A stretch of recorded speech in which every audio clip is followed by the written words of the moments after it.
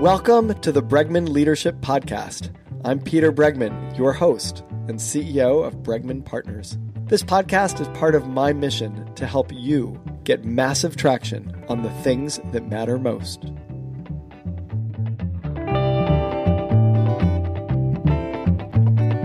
We are lucky enough to have with us today Chip Heath.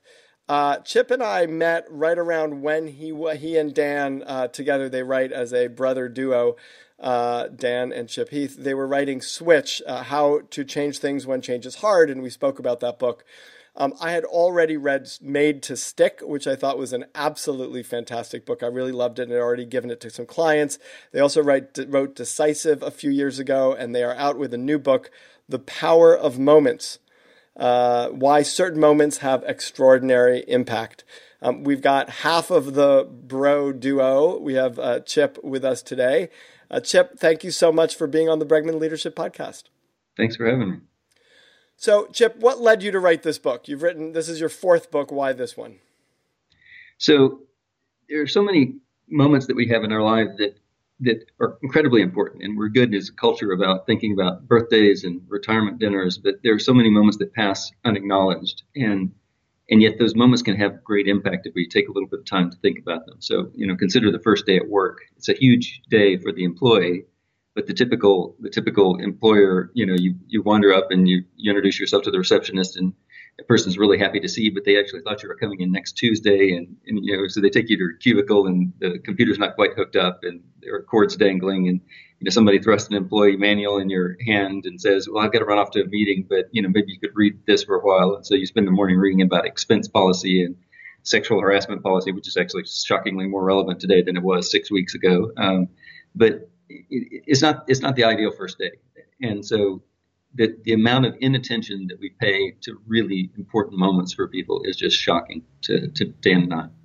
And you define a moment as sort of a short experience as both memorable and meaningful.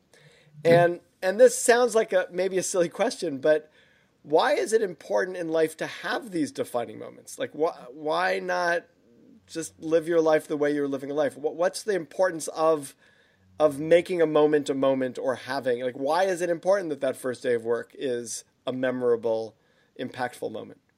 Yeah, I think it's important because those are the things that we remember. So the things that we take away from life, or, if we go on a vacation for 2 weeks, we don't remember the whole 2 weeks. We can't run the film strip of the vacation.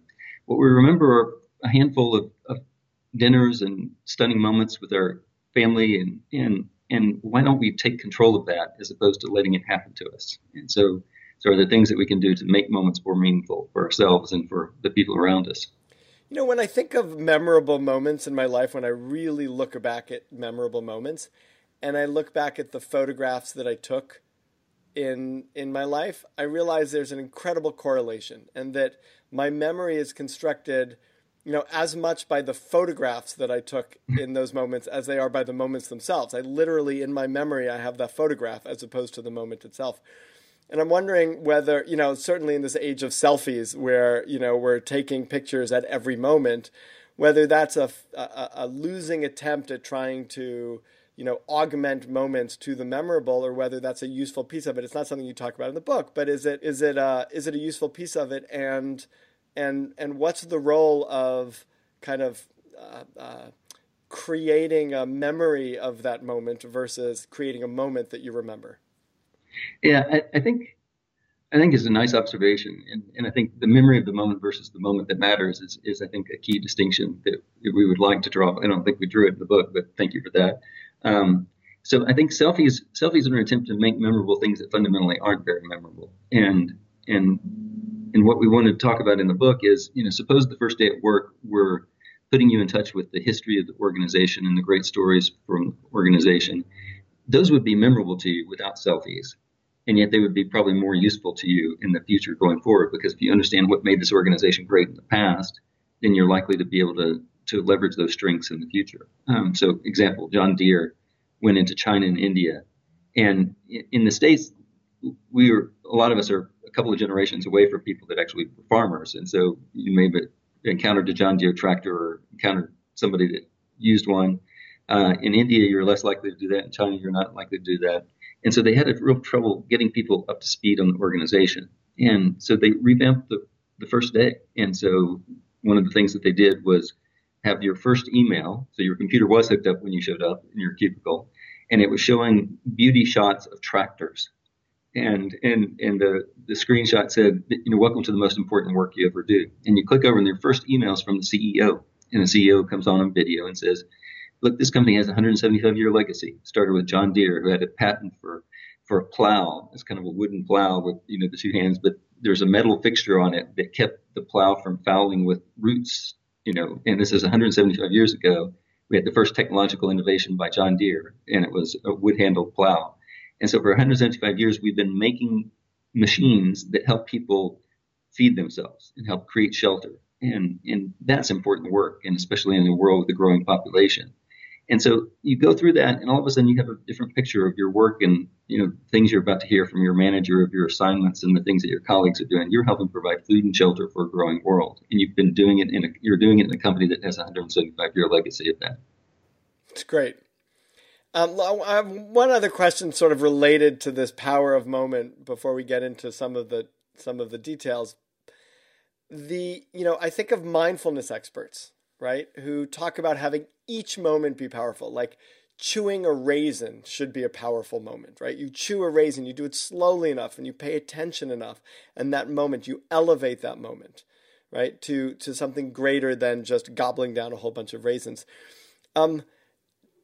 Is that possible? Or does part of what makes a moment powerful is that it's scarce? That's not one of the four elements that you talk about, but I wonder whether scarcity and space between moments becomes a critical element to having that moment be important and powerful and meaningful and memorable.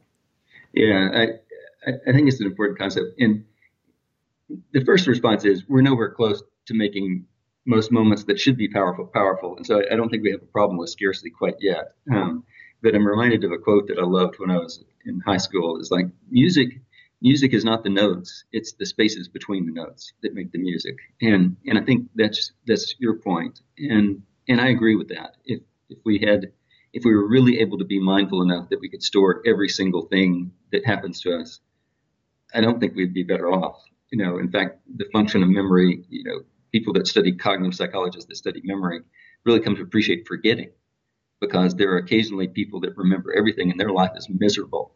People that remember the library card that they had when they were a kid and the numbers on their telephones for the last 10 houses. And, it's an impossible life to sustain. But I think we would be happy if people remember 50% more things that they should be remembering.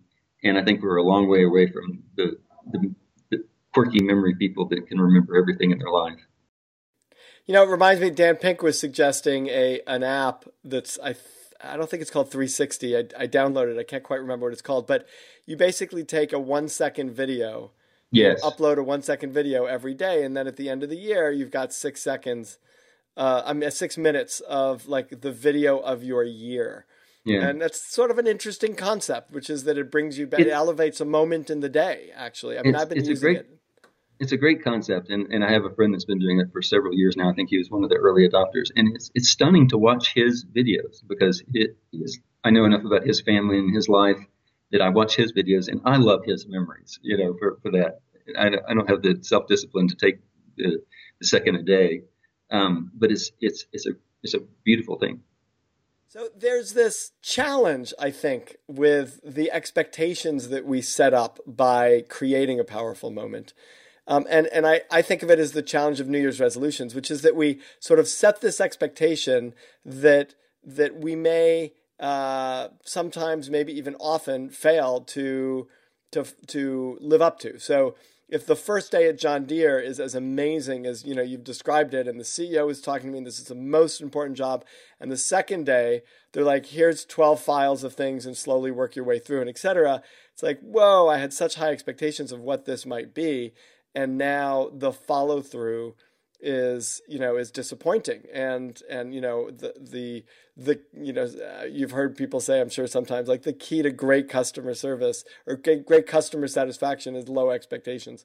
And it's not something I would suggest that you create low expectations, but it's people's satisfaction is so determined by the reality related to the expectations that they had. And I'm wondering what you saw in your research and in the stories you heard people told of the risk of that. I think we worry about that risk more than we should, because for the most part, the things that we find meaningful are things that are actually quite boring, quite mundane. So if you think about being a parent, one of my favorite books of recent years is a book that talks about, the title is All Joy and No Fun. And I think that summarizes parenting. Is like, there is incredible joy in being a parent, but if you did a beeper on a minute by minute basis, it's miserable. You've got to haul the kids back and forth between this practice and that practice, and when they're younger, you're just trying to maintain sanity and get meals on the table and get food into babies and get them cleaned, and so there's a lot of joy in being a parent. But people have actually done beeper studies, and your moment to moment satisfaction as a parent drops when you become a parent and stays down until the kids graduate and leave the house, and then satisfaction trends upward again. So I think the John Deere situation could be setting people up for a fall the second day, because the second day can't be quite as meaningful and as memorable as the first day. But I think another way of interpreting it is, if I've gone through that first day and I get the 12 boring files to file, all of a sudden I'm thinking of myself as doing something meaningful and important in the context of John Deere, as opposed to, showing up the first day and it was boring and your computer wasn't set up, and the second day you get 12 files to file, and then I think the third day you'd be wondering whether this was the right place or not.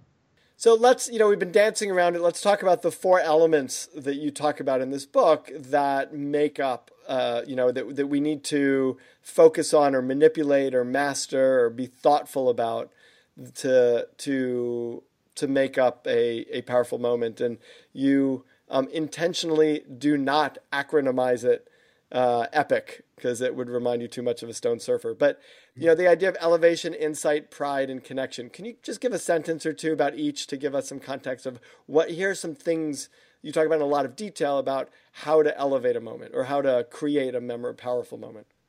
Yeah, I don't think we'll have time to talk through all of them today, but elevation is that a lot of the moments that people remember are moments of heightened sensory experience. So you go to the fireworks show and there's the sound and the sight of that. You go to an amusement park and you get the thrill ride. You get a favorite food at a restaurant with your family. It's a meaningful moment. So that's a moment of elevation. There are moments of insight when we learn something new about ourselves or about the world. We decide this is not the job for us, or, that's the person we want to marry. Those are moments of insight that we carry for a lifetime. There are moments of pride. So people love being recognized for things that they've accomplished. People love the feeling of accomplishment when we tackle a challenge athletically or intellectually and master that challenge. And then there are moments of connection. Those are some of the most important moments of life. So all the pictures that you talked about earlier, if your house, God forbid, someday burns down, those are the things that you grab in those final moments, is the pictures that you have about people that you've been close to. And so what we find when we ask people what are the most meaningful moments in their lives, we find those themes of elevation, pride, insight, connection coming out over and over again. You have this amazing line. It actually might be my favorite line of the whole book, which is related to elevation, which is beware of the soul-sucking force of reasonableness. And I love it. I think it's great. Yeah. Can you speak to that and its role in creating its importance in terms of creating a powerful moment?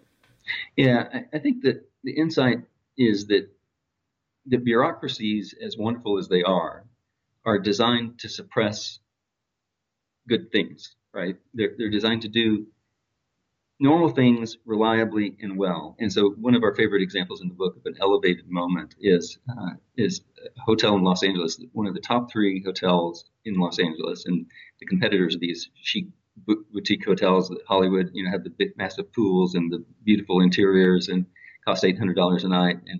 And so one of the top 3 is one of those kind of boutique hotels. Another is the Four Seasons of Beverly Hills, which we know is a classic service brand. It's an amazing facility. The other one is called the Magic Castle Hotel. It's a converted 1960s apartment building, painted kind of canary yellow, not a particularly attractive shade of yellow, and yet it is one of the top 3 hotels in all of Los Angeles. And one hint about what they're doing right is by the pool, there's a red phone, looks like Cold War era surplus that, the president might have used to call the premier of the Soviet Union at an intense moment. And you pick up the phone. Well, above the phone is a sign that says Popsicle Hotline. And so you pick up the phone and somebody on the other end says, we'll be right there. And a few minutes later, out of the office comes a person carrying a silver tray with white gloves, and they pass out popsicles to people at the pool. And it's a moment that everybody remarks on. Everybody remembers it after the vacation. They called the popsicle hotline. They got the popsicle delivered by the pool. And yet bureaucracy, the soul-sucking force of reasonableness, would be anti-popsicle hotline. I mean, you can just hear the operation. The CFO would say, what are these costing us? And how much money can we make if everybody paid $1 for that at the end of the year, and the staff time and et cetera? And the HR person is going to be saying, well, we've got critical resources. We train our front desk people very intensively, and can we really afford to have them taking off and putting on gloves and walking around the pool? And the operations person is saying, well, instead of the popsicle hotline, why don't we just have a self-serve cooler by the pool? And so the organization would kick in and do what organizations do, which is to streamline things, to make them normal, to make them standardized. And yet what makes moments stand out very often is the non-standardized, the surprising, the different. And I think we do that in life. I mean, if we're planning a vacation, we plan probably a lot more relaxation than we should relative to novel events and novel things that we do with our families. And so we'd go eat a burger or a pizza because that's what the kids want to do, instead of trying the Hawaiian food that we might not enjoy the meal even as much at the time, but later on when we talk about the trip, we're going to be talking about that Hawaiian meal. So, we're on this podcast, and there's all sorts of things that we could do to make this a memorable moment for listeners. And I'm wondering how you take a moment that's in many ways mundane, right? I am interviewing you and we're having a conversation around the book and around the power of moments. And I don't even know if this is a fair question. So tell me if this is not, like, you can't think of moments in this way. But if we wanted to, elevate this moment, or hopefully we're creating some insights or do something to increase the power and memorability and meaningfulness of this moment for everybody who's listening, what's something that you would suggest? Well, I think we've been doing it already. We've been telling stories. We've been making applications to people so that they will have insight in their lives. I think that's my answer, is like if organizations just told more stories, that would lead to more insight and lead to more elevation. I think the other point we make in the book is it takes some time to do these things. And so one of my favorite examples is a group of teachers that set out to create a moment that was as memorable as junior senior prom, but that was academic in nature. And they said, it's ironic that kids spend most of their time in class, and yet our memories of junior high and high school are probably the dances that we went to, the football games, the athletic competitions, the debate competitions. And so they set out to create a moment. And what they did is they came up with this idea of the trial of human nature. So remember The Lord of the Flies, this book that kids get marooned on a deserted island and end up committing murder and devolving into this nasty, brutish behavior.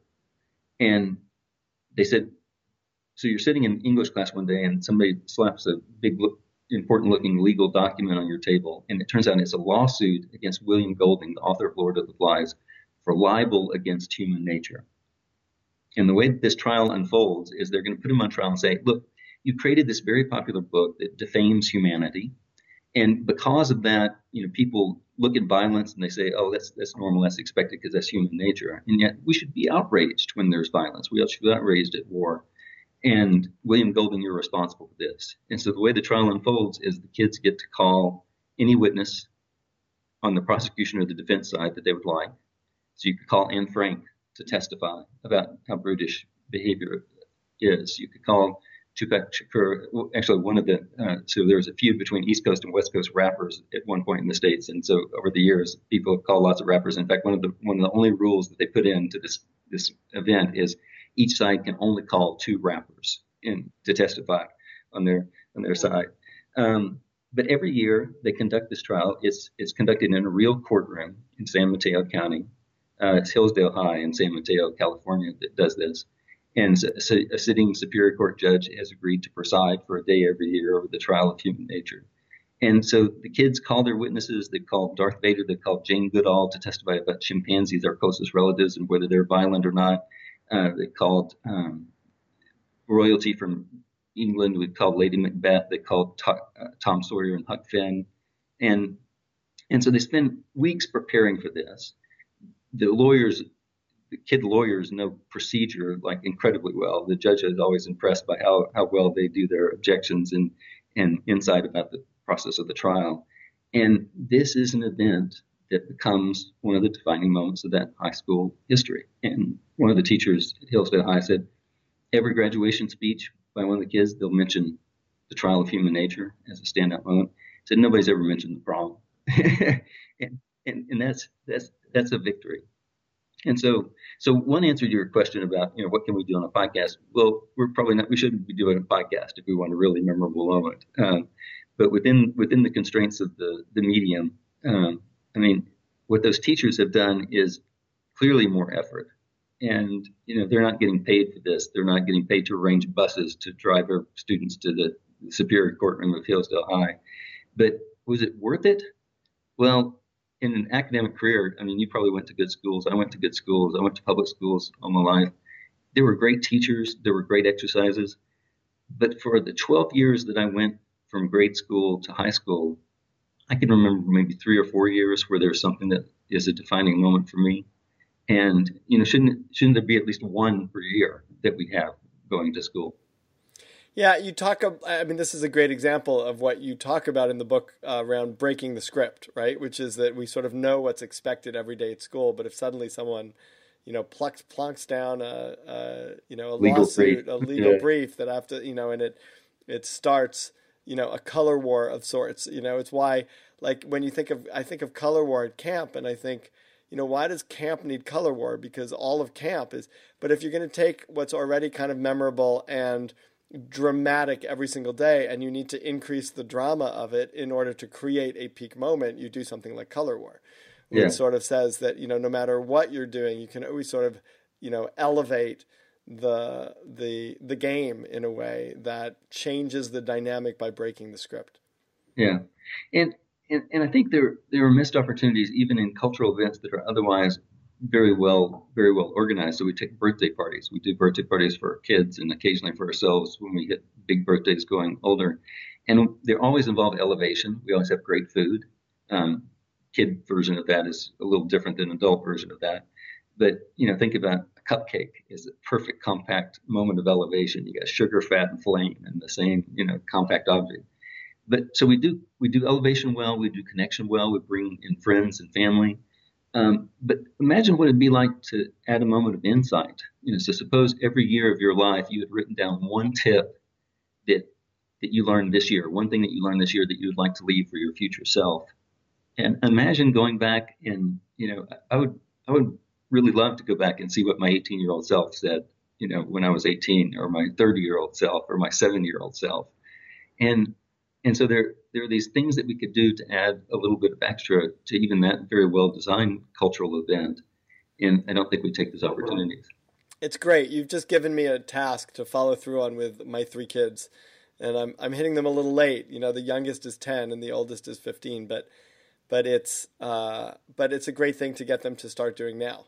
Because I think it would be great to look back at that and go, what are the insights I've gleaned? And it's sort of the annual corollary to the daily practice of taking a 1-second video and then looking at a picture of your life for the year. That's right. That's right. Great. Chip, it's such a pleasure talking to you and kind of unpacking elements of this book. The book is such an interesting read. You do what you and Dan do what you always do, which is, write in such engaging stories that the principles sort of jump out at the page. You're not listing a bunch of things to do. You're telling the story of how you discovered all of this. And it's really a fantastic read. The Power of Moments, Why Certain Moments Have Extraordinary Impact. It's written by Chip and Dan Heath, who are brothers. We have Chip Heath with us today. Chip, thank you so much for being on the Bregman Leadership Podcast. Thank you for having me.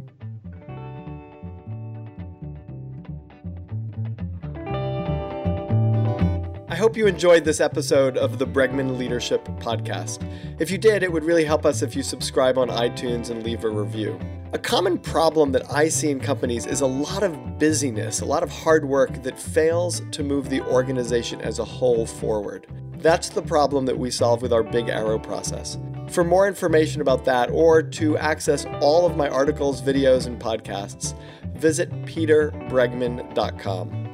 Thank you, Claire Marshall, for producing this episode, and thank you for listening.